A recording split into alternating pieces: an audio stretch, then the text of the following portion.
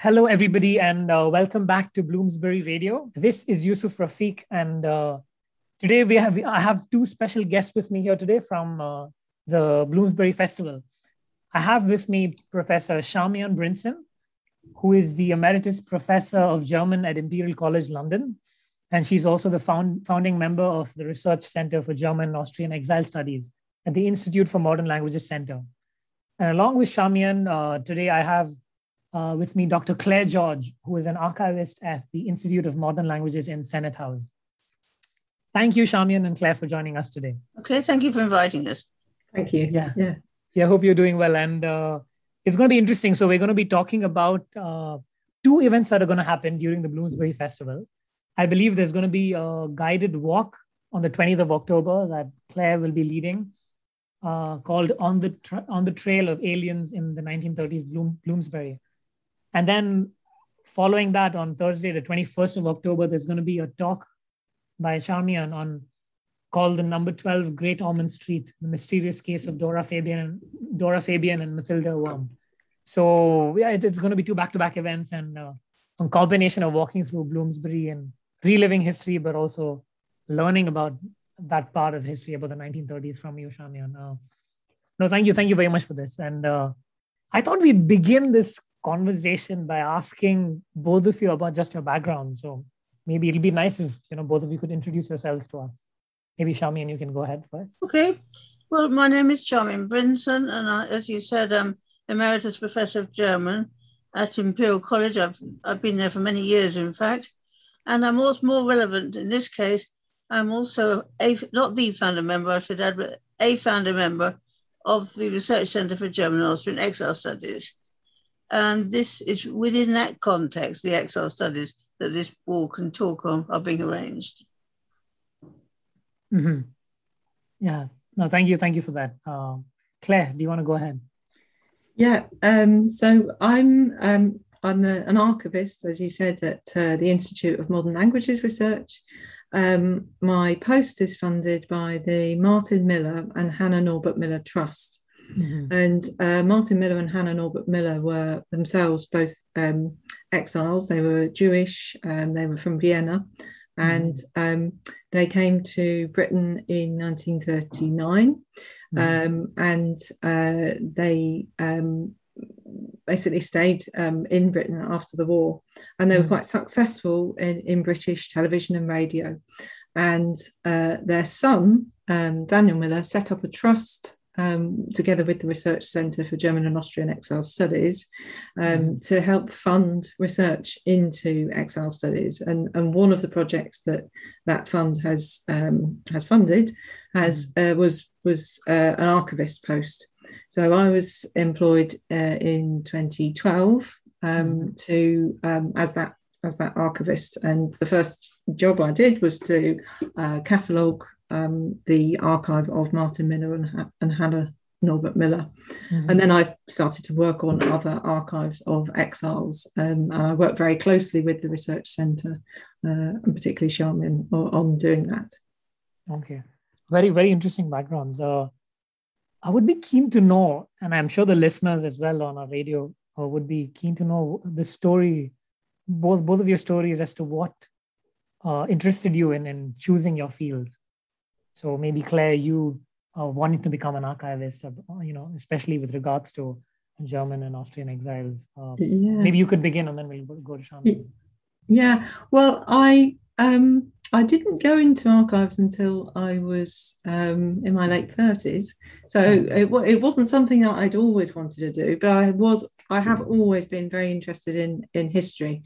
And actually German history in particular. I mean, I did a degree and a PhD in German studies, but I actually went and I trained as a teacher. I worked as a teacher for a few years, but then I've just felt that I wanted to get more involved in history, and I worked for a while for the Royal Mail Archive, and I absolutely loved it, and I loved the way that archives allow you to sort of get back into these past lives and uncover the stories of people that are, otherwise long forgotten, and often find out stories which were never really intended to become, well known and public. And I love the way that you can sort of put together stories by piecing together different records from different archives. And so when I had that first experience of that at the Royal Mail, I decided that was what I wanted to train as. And then, I was lucky enough that soon after I'd finished training as an archivist, this post at the Institute came up. So I went for it. So did you train as a general archivist? Yes. And then you chose to be niche and specifically focus on Jewish exiles from Germany. And yes, I mean, my background, my sort of academic background had been, as I said, was German studies. So I had that sort of historical knowledge of Germany and Central Europe. But training to be an archivist was in a training sense was an entirely different thing. And yes, there are sort of set pathways for becoming an archivist, and yes, it's a quite a general kind of subject. And yes, you specialise really once you're actually in your professional job. Okay, fascinating. And Charmian, what about you? What is your story? I studied German as well, a BA and then an MA in German literature, but I was looking for a field to research in that somehow had some sort of Anglo-German features to it. And it seemed to me a very good idea for a British Germanist to look at something like Germans in exile in Britain, because it combined the two things. I, like Claire, have always been very interested in history, and so this seemed like a very good field for me. As for finding these two women, Dora, Fabian and Mathilde Wurm, that was almost by chance that I came across that subject.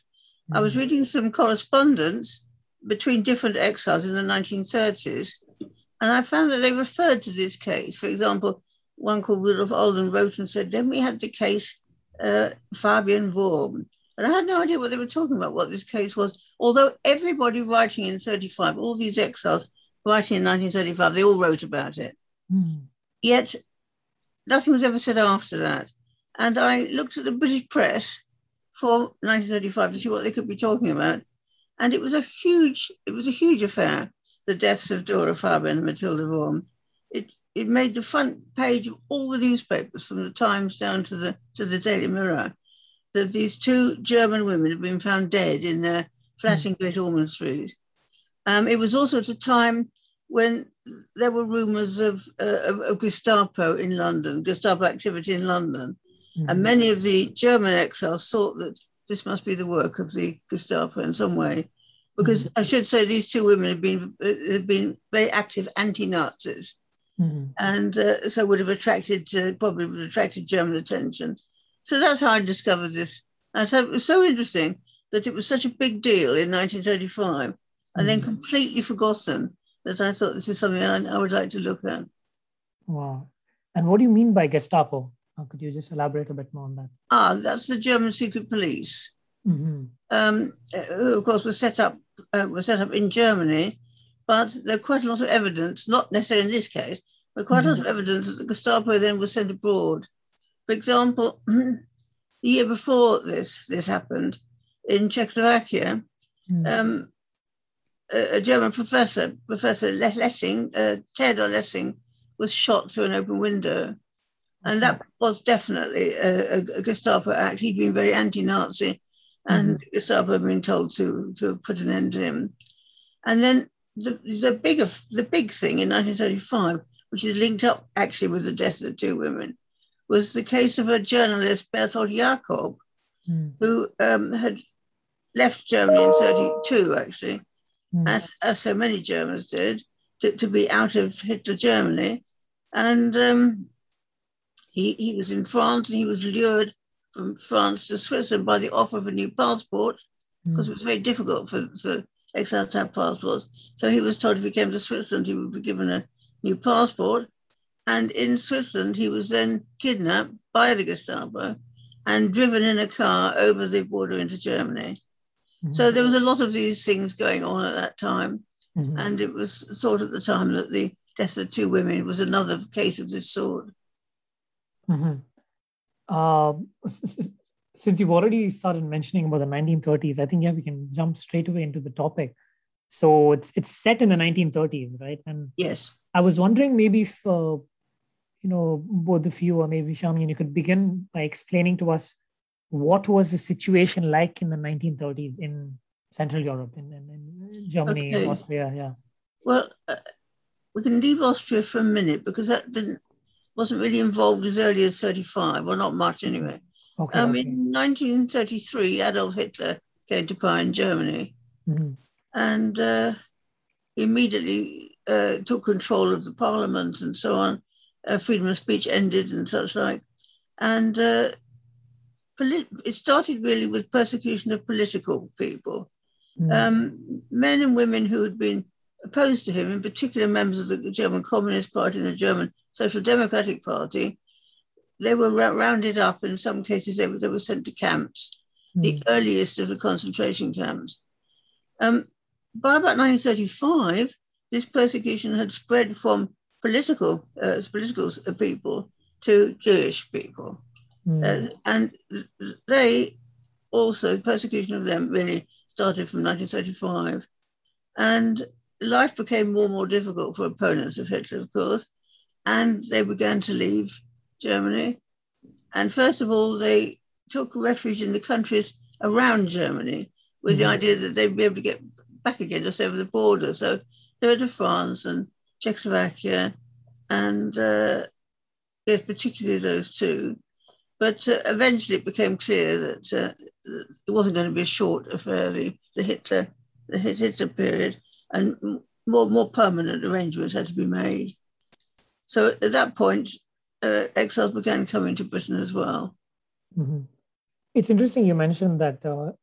I think it began, the Hitler and the Nazi regime began by targeting political opponents first, and then moved on to the Jews as an opponent. Yes. As an enemy. Okay, so it didn't start by directly targeting the Jews. Well, that's not quite true to say that, because of course Hitler in his book Mein Kampf and so on had made it quite clear that he was opposed to the Jews, and that Jews were obviously going to suffer under him. But it's the men, mostly men, but the men and women who were first arrested and sent to camps were mostly the political opponents. Although some of them were Jewish as well, of course. These groups are not mutually exclusive. Mm-hmm. Fascinating, yeah. Well, I was just going to add that that there was legislation, anti-Jewish legislation was already passed in April 1933, which meant that people with a Jewish heritage couldn't work in the civil service, in the universities, and so on. And so, that links in with a particular group that we'll be looking at when we do the walk, because the universities here, there was some support from some academics working in universities here to try to help academics who had been dismissed from their jobs in Germany who were Jewish. So that was the setting up of the Academic Assistance Council by William Beveridge, who was at the LSE. So and parts of the University of London, of course.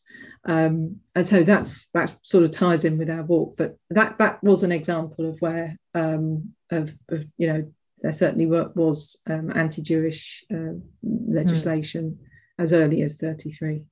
So it began by banning the 1933 law, made it difficult for the Jewish people to be in positions in academia and government. Yes, and the civil service as a whole, and that meant, and that in Germany that did also mean people who worked in universities. Mm-hmm. Okay.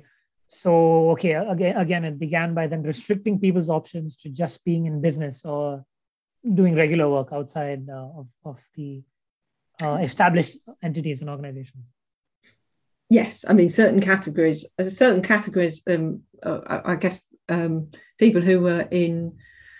In German it's Beamten, so it's people who are working in sort of positions of responsibility within the state, and that would have included and is it lecturers. Okay, and is it these people who then moved outside as exiles and then came to the UK? The people who were supposed to be in civil services and works. Some, I would say early on, only a very small number of those people did. But one of the responses by, as I said, this particular academic, William Beveridge, who was at LSE, which was part of the University of London, the response from the universities was really initiated by him, and that was the setting up of an organisation that would sort of try to help Jewish academics who had been dismissed from their posts by setting up the Academic Assistance Council, which then provided small grants for people to travel to Britain to do research and to be sort of attached to British universities. So I mean, I think initially it was on a very small scale, but it did develop, and it's an organisation that still exists today, but under a different name. Yeah, with a different name. What is it called today? Well, it stopped being the Academic Assistance Council and became the SPSL, Society for the Protection of Science and Learning. But Claire, it's got a different name again now. It escapes me. It has, and I will tell you what it is any second. Okay, because it would be quite interesting to know that this entity still exists with such a unique history. The Council for At-Risk Academics. Okay, Council for At-Risk Academics. Yes. CARA, yes. CARA, yes. Yeah. And interesting. We heard about what it was like in the 1930s and in Germany. Could both of you also explain to all of us what was the situation like in London and in the UK at the same time? Life wasn't particularly easy in Britain in the 1930s. There was, in fact, a lot of unemployment, a lot of poverty. On the whole, people were not looking for migrants. Not unlike today, really. There was a certain hostility, in fact, to the incoming German refugees. But on the other hand, there were people supporting them. Some of the British political parties were supporting them. There were men and women who were particularly helpful to the German refugees. So, there were advantages and disadvantages, really, to this situation. Okay, interesting. And Bloomsbury, right? Bloomsbury is the topic of both of your events. What is so particular? What is the situation in Bloomsbury at that time in the 1930s, and why did the people who were able to leave Nazi Germany or Hitler's Germany, why did they choose Bloomsbury? Well, I think there are 2 points to make here. And I should also say that Hampstead was very popular as well. Okay, but what we're looking at is Bloomsbury. One reason is that a number of the organisations that were assisting the refugees had their base in Bloomsbury. And I think that attracted exiles who needed help and so on. They discovered where Bloomsbury was. But the other reason, which is hard to believe today, was that Bloomsbury was a very cheap place to live. Okay. There were lots of rather rundown houses which you could rent a room, and obviously once you've got one person here, that then leads to the next and so on. So I think it's really those 2 reasons. Okay, fascinating. Yeah. Well, I mean, I think I agree. Those are the 2 main reasons. Of course, coming to sort of make use of those organisations for most people would have been about coming and probably standing in a very long queue waiting for your turn to be seen by somebody. I mean, as Charmian said, there were quite a number of these organisations which just happened to have been based in Bloomsbury. So you had the Academic Assistance Council that I already mentioned. They were in Gordon Square from 1936. There was Austrian Self-Aid in 1938. There was the two main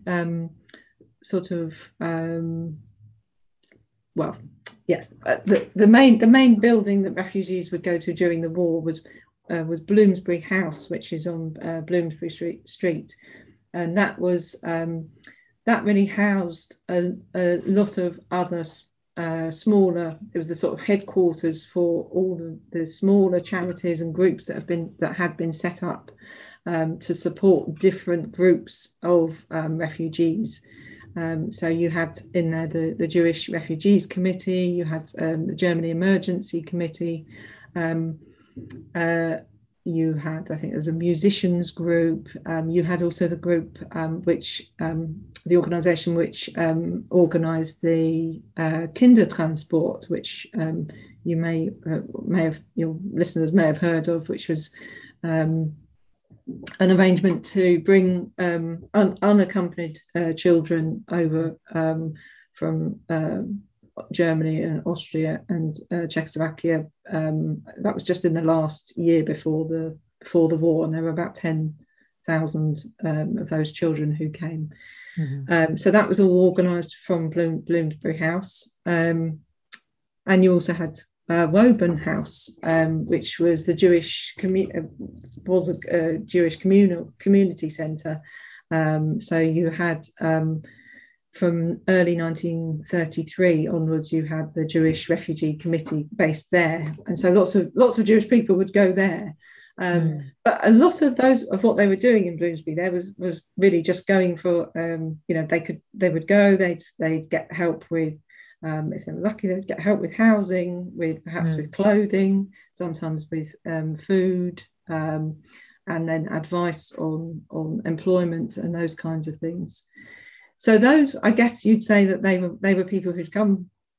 They would come for the day. I don't mean to say that they'd only come once, but they would come and then they would be going elsewhere to mostly to stay. But in addition to those people, you had people, as Charmian said, you'd have people who were living here in the very cheap boarding houses.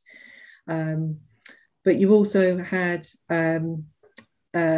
people coming to work. You had lots of the university buildings, of course, were around here at that time already. Senate House was just being built. I think it had one academic term, or 1 year, academic year, I should say, 1938-39, before the war broke out. And then all those colleges, all the university parts were mostly evacuated.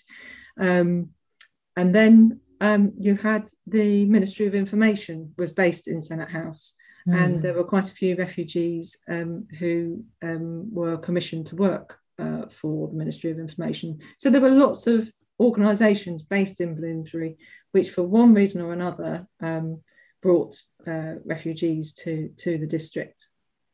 Mm-hmm. Very interesting. And I'm just curious to know then, the 1930s, early 1930s and mid 1930s was when Jewish exiles started coming into the UK. But was there already a pre-existing Jewish community before to receive and help them, or it was a completely new community in a new place where there were no synagogues, no people of their own? No, there was a Jewish community. You can talk about the Anglo-Jewish community. That was the established British Jewish community. Mm-hmm. But there had also been previous waves of migration around the turn of the century from Russia, from Poland and so on. On the whole, those people were still living in the East End at that time, whereas the Anglo-Jewish community tended to have moved out from the East End and lived in what you might call better parts of London. So yes, it did exist, but there was a certain nervousness in the Anglo-Jewish community that if too many Jewish refugees arrived, this would in some way expose them to the British public. They were nervous anyway about a large number of Jewish immigrants arriving. Okay, because if there is a significant group, then the spotlight would be on them. Exactly. And they didn't want that unnecessary attention or spotlight. Now, of course, it didn't apply to everyone. And within the Anglo-Jewish community, there were a number of people who were philanthropists, people who were very helpful to the incoming Jews. But the Jewish community as a whole, there was definitely this slight nervousness, as you said, because they didn't want the spotlight put on them. I mean, there was a lot of anti-Semitism in Britain still. Well, maybe today, but anyway, then certainly. Yeah. And I mentioned the Woburn House. That was a community. That was one of the main Jewish community centres that I think had only shortly before been established. But when they realised the need to set up a support for refugees coming, that became the main place where support for Jewish refugees was organised from, and that was by the Anglo-Jewish community. Very interesting. I have two questions in mind, and I don't know. Maybe let me begin by this. So you talked about how in the beginning, Charmian, that there are two main characters in your talk. There's Dora, Fabian, and Mathilde, Wurm, and they were exiles, and they came here and they were young and they were they weren't young. Dora Fabian was young. Mathilde Wurm was much older. Okay. Although they were quite good friends and had been friendly in Germany as well. They were both Jewish, but they were not practicing Jews. And the reason that they felt persecuted was not so much their Jewishness, but their political activities. Mathilde Wurm had been a Social Democratic member of Parliament, one of the first women, in fact, to go into Parliament in Germany. She was a member of the Social Democratic Party. And Dora Fabian, who was a good bit younger, was a member of a slightly more radical group than that, what was then called the Socialist Workers' Party, the SAP. And they both left because they were endangered because of their political activities. In fact, Mathilde Wurm left at a point when the Social Democratic MPs were rounded up in the German Parliament. And they knew this was going to happen. And she left just before that. She had a sister in Switzerland and could go and stay with his sister to start with. So anyway, they came to Britain and Dora arrived first and then Mathilde, and they decided they would find a place to live together. And they lived in 2 or 3 different houses, but the last one, of course, was the one in Great Ormond Street, and always in around the Bloomsbury area. That was where they lived. Interesting. Because now the second question is related to this. So at this time in Bloomsbury, and you shed light on this, there were Jewish exiles, there were political exiles who had a Jewish identity. And then supposedly, there was the Gestapo, and then there are so many different kinds of people. And my question is on trust. Yes. What was it like in terms of trust in Bloomsbury? Because, you had the Anglo-Jewish people who were coming to support the people, but then you had the Ministry of Information, which is also housed there. But that wasn't then. The Ministry of Information didn't really get going until the war. But so we're talking about the pre-war period. Okay, the pre-war period, Yes. Well, there was a lot of suspicion. One lot of refugees were very suspicious, another lot of refugees. There were informers. It was known there were informers among the Jewish refugees. And in particular, there was a man called Hans Wesemann, who had come as a social democrat, but quickly changed his mind and decided to be an informer both to the British, but also to the German embassy. Oh, wow. And he was suspected, because he had rather more money than other refugees. He was suspected of leading some sort of double existence. And indeed, he was definitely involved with the kidnapping of Bertold Jacob from France that I talked about. And there were a number of these rather suspicious characters who either correctly or incorrectly or falsely were suspected by another group of refugees. Does that answer your question? Yeah. It just shed some light on how the situation was at that time, because I was just trying to shed some light on what it would have been like at that time. So if I'm a local and I'm staying in Bloomsbury and I see a group coming and ostensibly, they're refugees, so they might need help. But then how do I discern how much of help to give, how much to open up? Because I'm not sure as well what I'm seeing or expect. Yeah. Well, that's a good point. There were a number of episodes that made the exiles terribly suspicious. I mentioned one or two of them. But for example, in the British Museum, which housed the British Library in those days, of course, a number of the academic refugees would go and work in the British Museum, and it was said that work that was left on the desk, in one or two cases, was taken while the author of this work was out of the room. There were a number of cases like that where people's work disappeared, and it is also known that someone like Hans Wesemann would go to the German embassy and report on what these other refugees were working. There was one called Otto Lehmann-Russbold, for example, who was working on Germany's Air Force. Germany was not supposed to have an Air Force after the First World War. That was laid down in the Treaty of Versailles.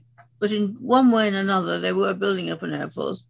And Otto Lehmann-Russbold, who was not Jewish, incidentally, he was a political refugee, he wrote about this, he reported on it, and he was obviously a target.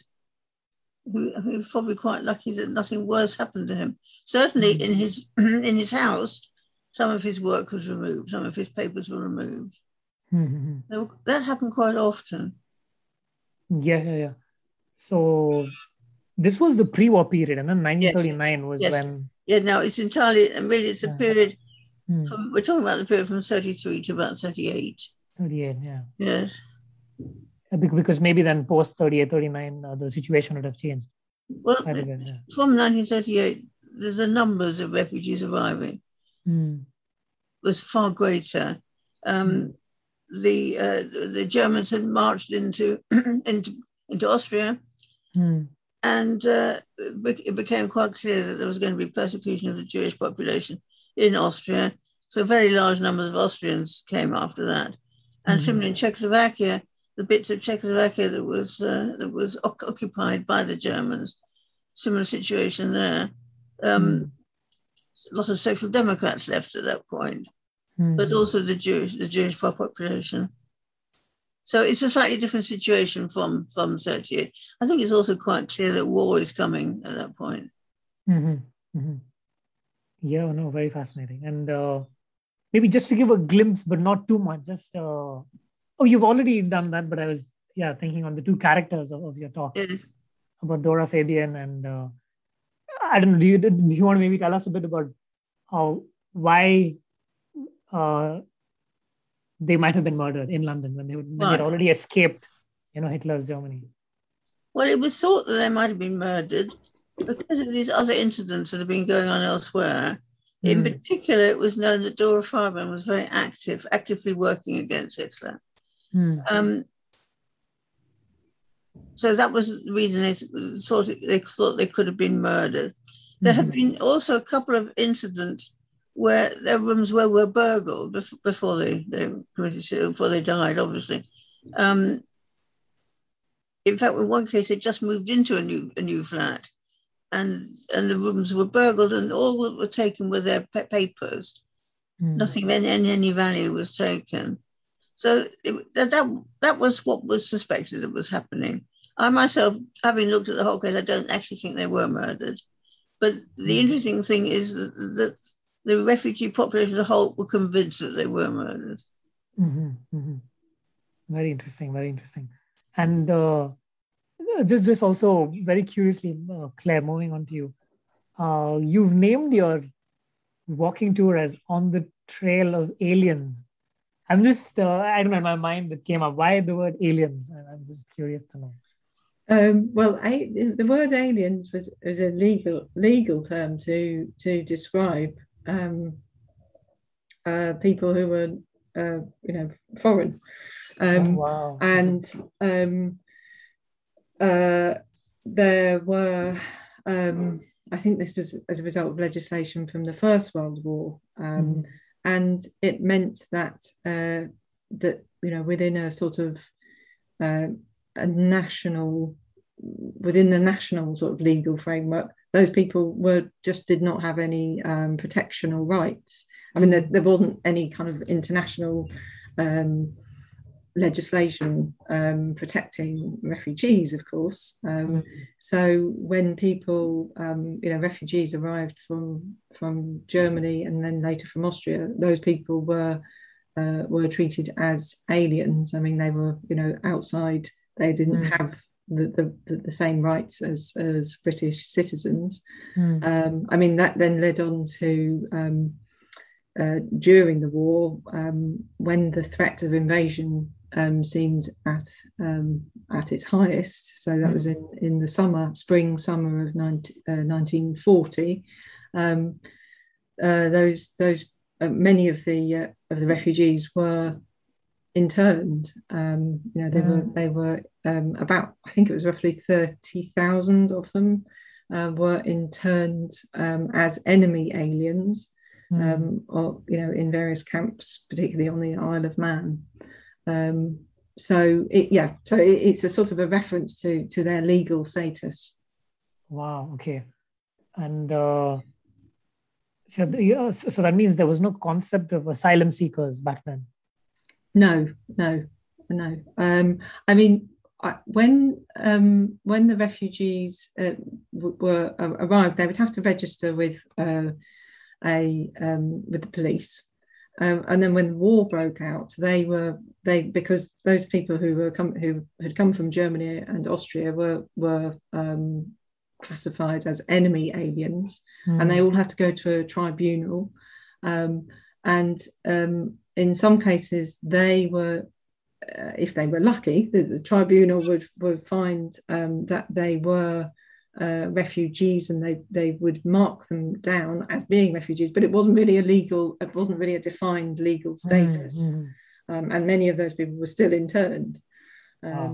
So in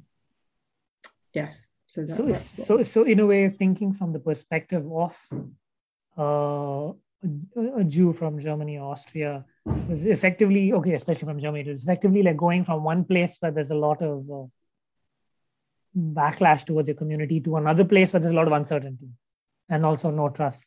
Yeah, absolutely. So it's not like the UK also was a safe space for them, or comfortable space. Yeah. No, by no means. I mean, the conditions under which they were allowed to actually come, they were very, very restricted. So, I mean, for instance, people had to prove that they were able to support themselves financially, and as a result of that, you had, if you were lucky, you would find through one of the refugee organisations, you would find a British citizen who was willing to say that they would support you for your time here. But the other part of that was that people generally were not allowed, refugees were generally not allowed to work. So they couldn't, so if you were somebody, without very much money, there's no way that you would be able to just simply come and prove and live here without having a contact that said that they would support you. I mean, there were certain professions that or sectors that where refugees were more easily able to work, and one of those was working in domestic service. So quite a lot of women came, generally women who had no previous experience of working in a domestic service, but that was the one job that they were allowed to take up. And you mentioned that I think it was required for them to financially sustain themselves. So did this mean that the people who were able to leave Germany, the Jewish people, they were from a higher socio-economic class because they had more money, or there were people from across classes? Well, I mean, certainly if you had more money, you would be in a better position to be able to prove to the British authorities that you would be able to support yourself. But I mean, this would but without being able to work, that would obviously rule out a vast majority of people. But then the Jewish people, go ahead. I should say that this all changed by about 1941, when the need for workers was great. People working for the war effort. And not only were refugees then allowed to work, but they were actually to work, they were encouraged to work. And it got to a stage where they had to work in most cases. So obviously the situation did change by that time. And so that means, especially by 1941, there were all kinds of refugees. There were refugees who were professionals back in Germany, who were teachers, and also those who were working class. Yes, but of course, the ones who were teachers in Germany didn't necessarily mean they could teach in Britain. The legal profession was particularly badly hit because the legal system in Germany was quite different from the British legal system. It was very difficult for them to find a post. Doctors did slightly better, but even they were restricted to start with. Only as the war went on were refugee doctors permitted to work in some circumstances as doctors. Or within the refugee community, they could also do that. Very interesting. Moving on to like the third and final part, I was wondering if both of you could, just shed light on what is the relevance of this whole interwar period focus and topic for people today. They have the people in Bloomsbury, the students, the people who are living here. Why should they even be interested in knowing more about this period? Go on. Well, I was going to say that, of course, I think Charmian mentioned 80,000 roughly refugees at that time. And by the end of the Second World War, I think around 11 million people had been displaced. But now, last year, I think the numbers of people in the world who have been displaced from their home countries was something around 80 million or more. It is when you think of the scale of this problem nowadays, it is no longer really in terms of world population. It's no longer a minority experience. It's something which is an experience by a large number of the present population, and for that reason alone, it's got to be something that we look at how societies have dealt with outsiders in the past, how governments have managed those problems, how legislation has developed as a result of those events. And that's got to be something that helps us to think about how we manage those issues today, and particularly, of course, in sort of the current political situation of the rise of right-wing politics and increasing racism. Then how we treat outsiders is got to be something that we've got to look at from a historical point of view and try and learn those lessons.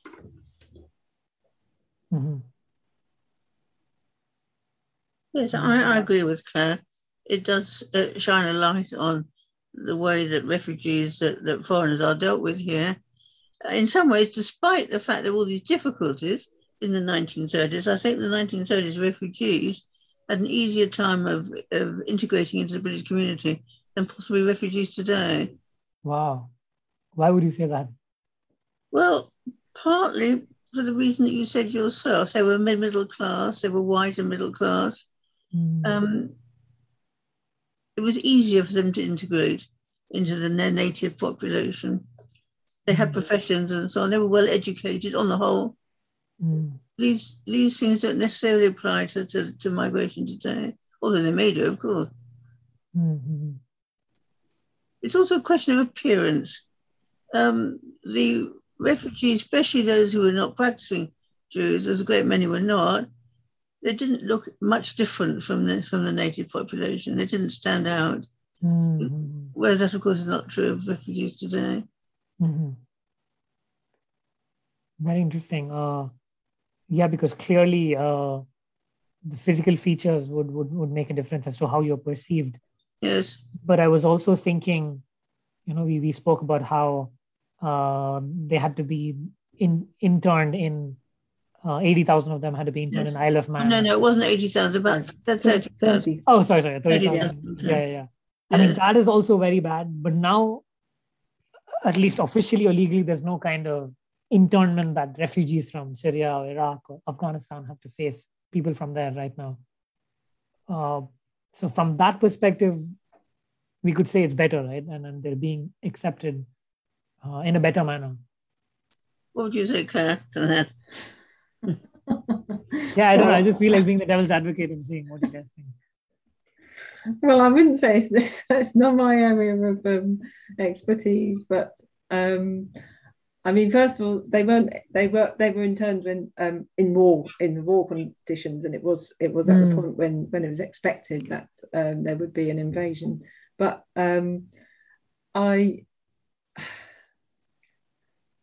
yeah, okay, they weren't interned, but I don't know that the systems for actually dealing with for helping people to migrate, are they actually adequate enough for for the numbers of people that need to flee their homes from all the war and other problems that they need that force them to leave their countries. I'm not sure that I'm just not sure about making that comparison of saying that because they're no longer interned that it's necessarily that they have it that they have it better. I think probably, if anything, I would agree with Charmian that certain other factors may have made it easier for those earlier generations. Yeah, no, indeed.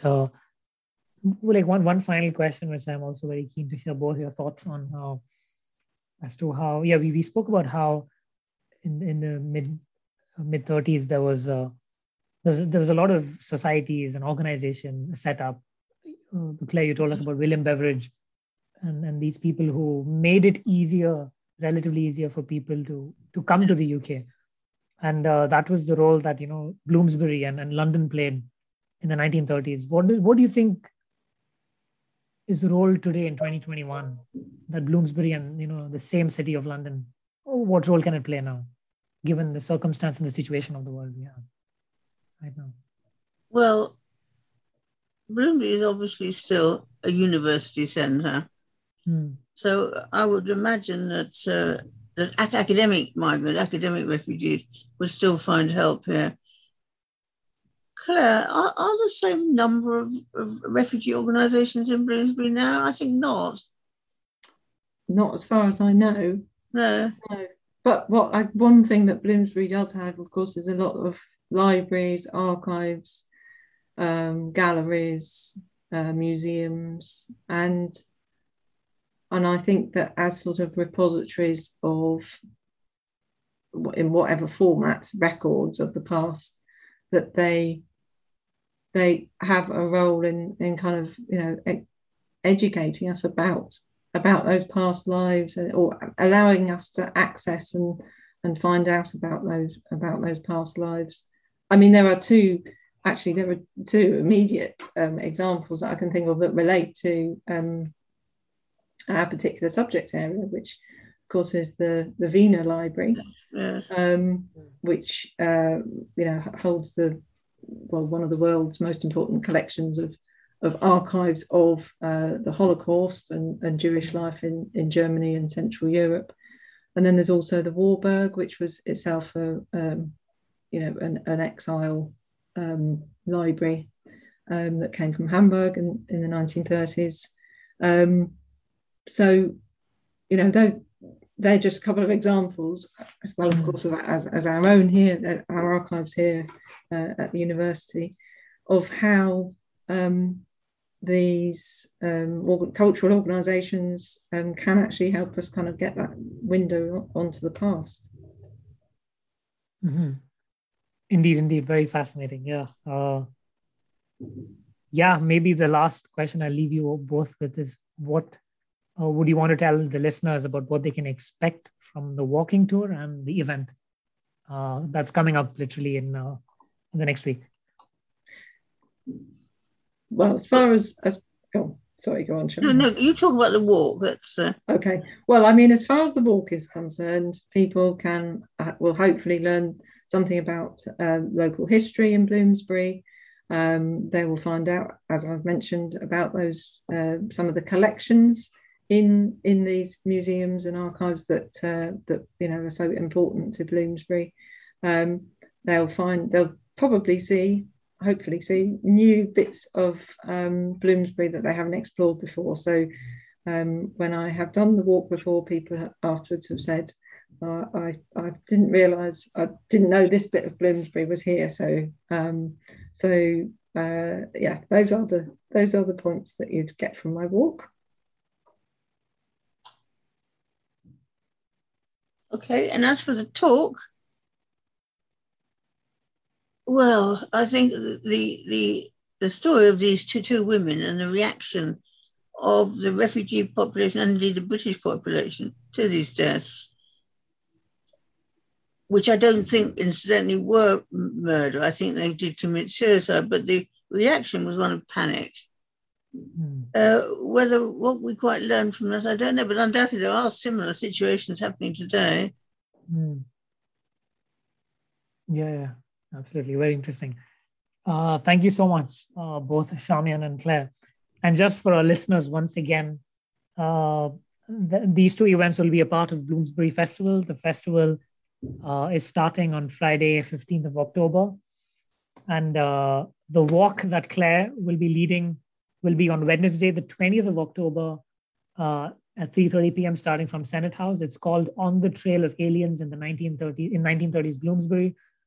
The talk that Charmian will give will be on Thursday, 21st of October, titled Number 12, Great Ormond Street, The Mysterious Case of Dora, Fabian, and Mathilde Wurm. Both of these events, you could get more information and register on the Bloomsbury Festival website, which is bloomsburyfestival.org.uk. Thank you very much, all of you. Have a good day.